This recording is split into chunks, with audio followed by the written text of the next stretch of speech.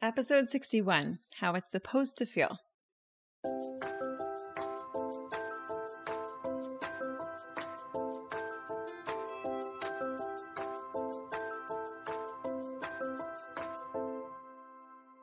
Welcome to the First Year Married podcast, where we get real about building the marriage of your dreams. I'm marriage coach Kayla Levin, and I take newly married and engaged women from anxious and insecure to confident and connected through practical tips, real-life inspiration, and more than a little self-awareness along the way.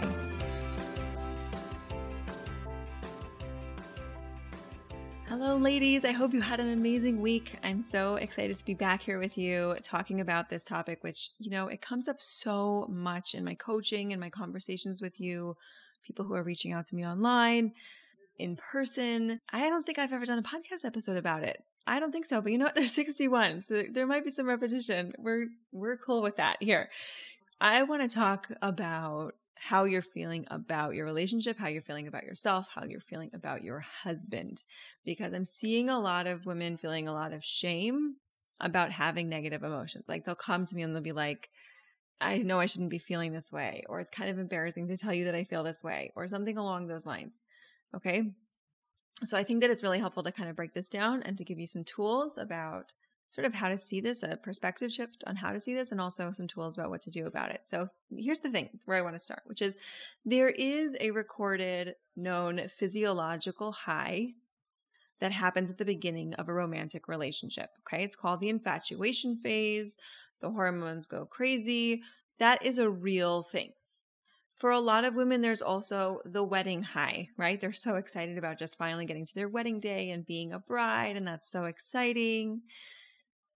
And so just like anything new that you begin, there is often this back to reality moment, right? And it might sort of happen gradually, or it might just kind of happen pretty suddenly, where all of a sudden that high is kind of worn off and now you're back to ground level, like normal, right? That can be a little scary, especially because for a lot of women, this is the first major commitment that you've ever made. Having that back to reality moment, even though you might have experienced that in your career, or you might have experienced that with certain hobbies or sports or things like that, it's scary because it's like, well, okay, but can I be at this ground level? Is that okay? Is it okay to have negative emotions? This is forever, right? So what I want you to know, first of all, is that it's totally fine and normal. The analogy that I came up with on a recent coaching call was that working with newlyweds for me is like on an emotional level, like working with a slow cooker versus an Instapot, right? A crock pot versus an Instapot. And that's because when I used to coach people, before I started working just with newlyweds, I used to coach people and they had things that were bothering them, right? And it was like things were sticking and they just couldn't quite move past it. And it was just getting irritating, right? That's also what I'll see with the women that I'm coaching that have been married a little longer, but it's just kind of this like nagging issue that they just kind of need help getting out of or getting some clarity about. Working with a newlywed, I think, is like an Instapot. Like it's a pressure cooker, right? Because for the first time, every negative thought comes along with this like, and we're married now, or this is forever, or can I live like this? Or is this going to mean we're going to get divorced? Right? And trust me, I speak from experience. I know this personally. I also know this from working with all of you. So here's the list of emotions I made up for you, of emotions that I think are totally fine to feel sometimes in your relationship. And I wanted to create a list because I want you to actually hear what negative emotions are. Annoyed. Sometimes you're going to be annoyed with your husband. And maybe that's going to be okay. Enchanted. Okay, that's not a negative emotion, but I wanted to list just a bunch of emotions. Frustrated. Resentful. I used to think that resentful was a really big problem emotion. You shouldn't ever feel resentful.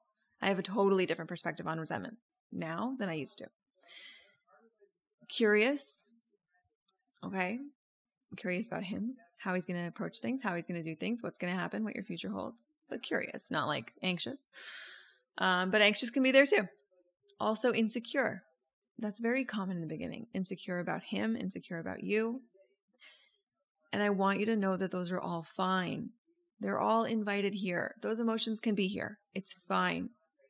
Where you really want to be careful is getting too attached to whatever story is creating the emotion. Okay? So instead of feeling anxious, like I shouldn't feel resentful in this relationship, you want to kind of go back and be like, well, why am I feeling resentful in this relationship? Where is this coming from?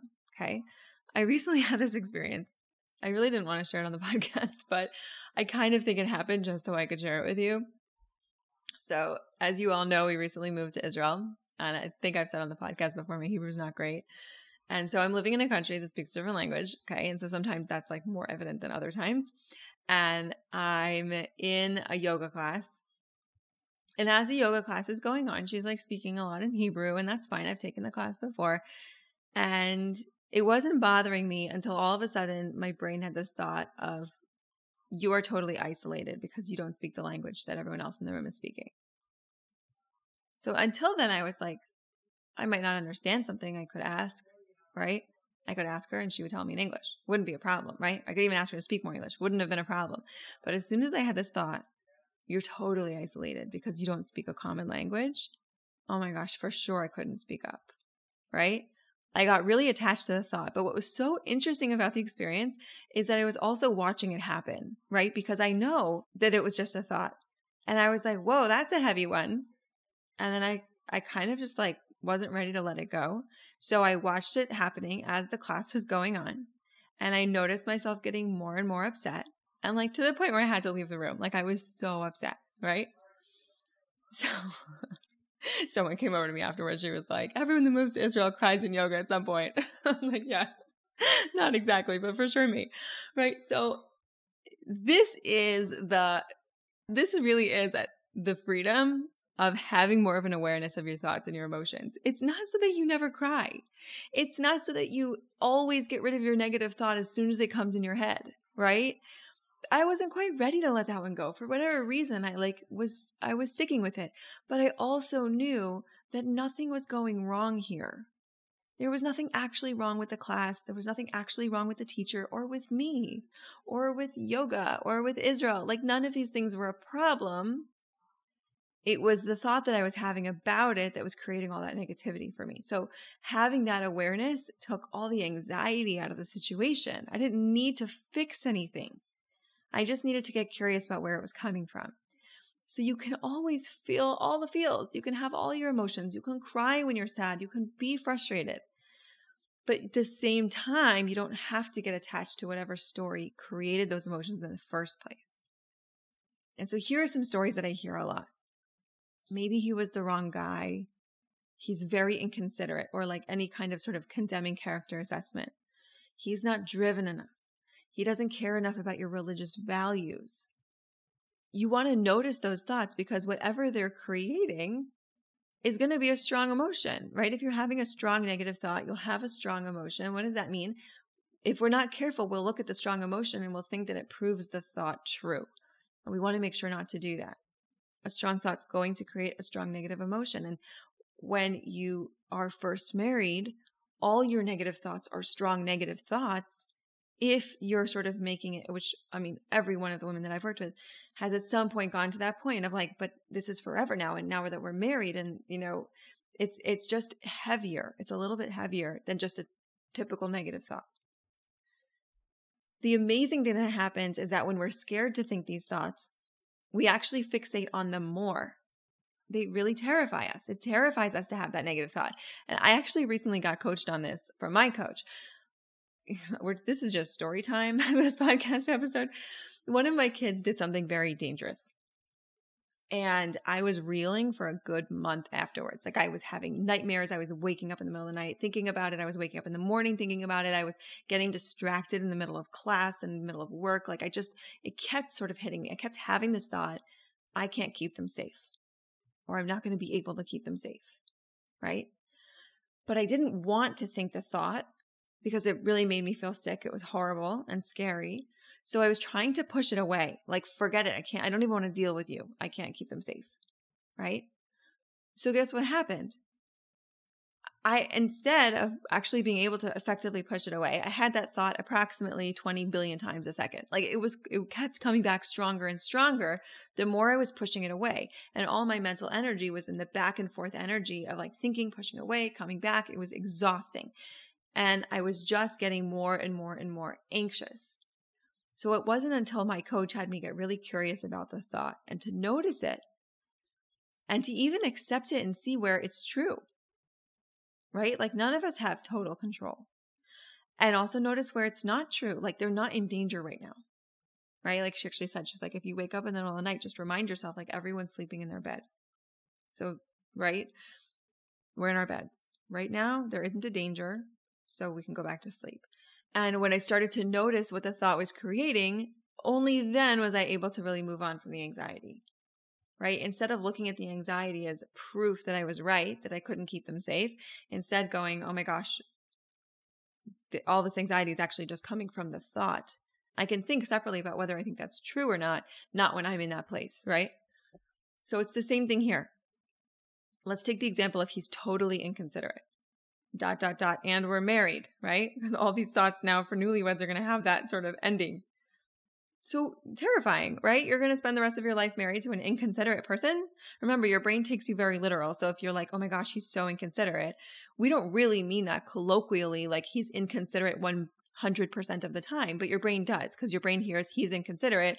Okay, he's an inconsiderate person. He's always going to be inconsiderate. Like it's just very literal.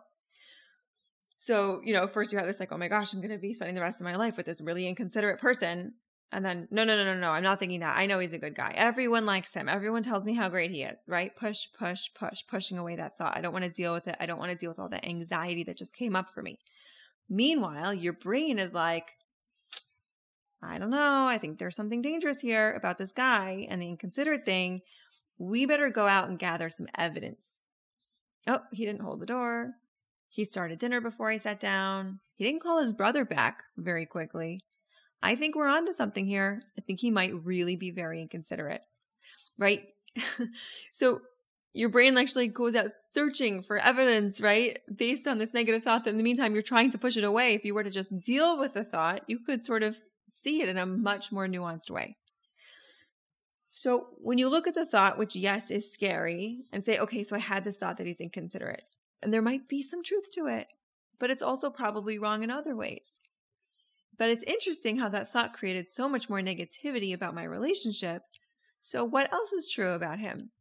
Because when I think that thought, I don't like what's happening for me. I don't like how I'm showing up in the relationship. I don't like how I'm communicating. I don't like the results that I'm getting in my marriage. So there are other thoughts that are also true about him. I can just choose to think those. And that literally just looks like redirecting the brain. Oh, okay, inconsiderate thought came up. All right, I'm just going to let it go. I don't need to push it away. That's true. Maybe there's a little bit of him being inconsiderate. He's also this.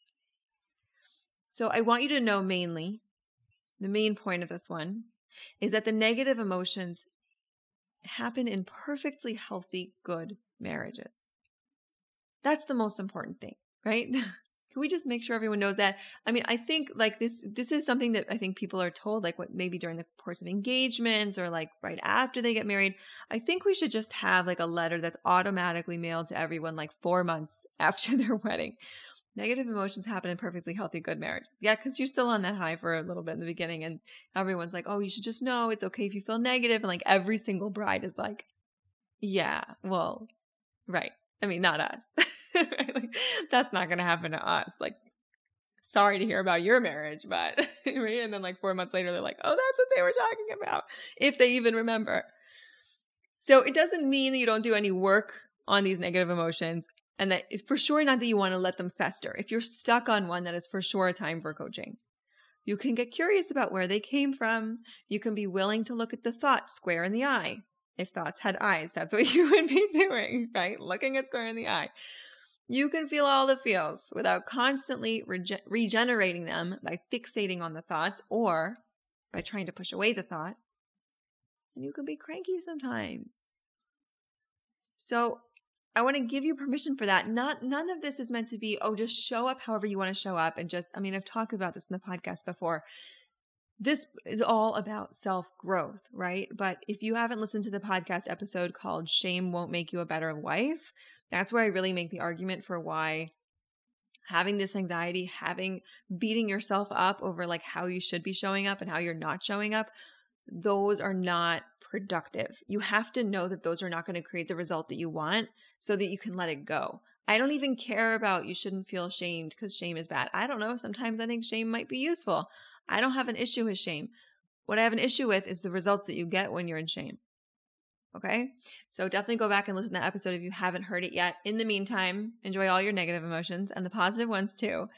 If you do want more support to take this further, if you're listening to this and you're like, okay, this is definitely something I need to work on, but I need a little bit more support and guidance. So I just opened up a few more spots for one-on-one coaching. And the way that looks is I take you through the first year married process with me, private one-on-one coaching. You get lifetime access to the full online course. And as you're going through it, you're getting weekly calls with me. So you learn the material and you have the time to apply it into your unique situation, right? Take this all from theoretical to very, very practical, hands on the ground, right? So to apply, you go to firstyearmarried.com. You're going to click on the button that says personal coaching up top, and it will get an application and we can get on a call and talk. All right. For all of you, I hope you have an amazing week, and I'll see you back here next week. Bye-bye.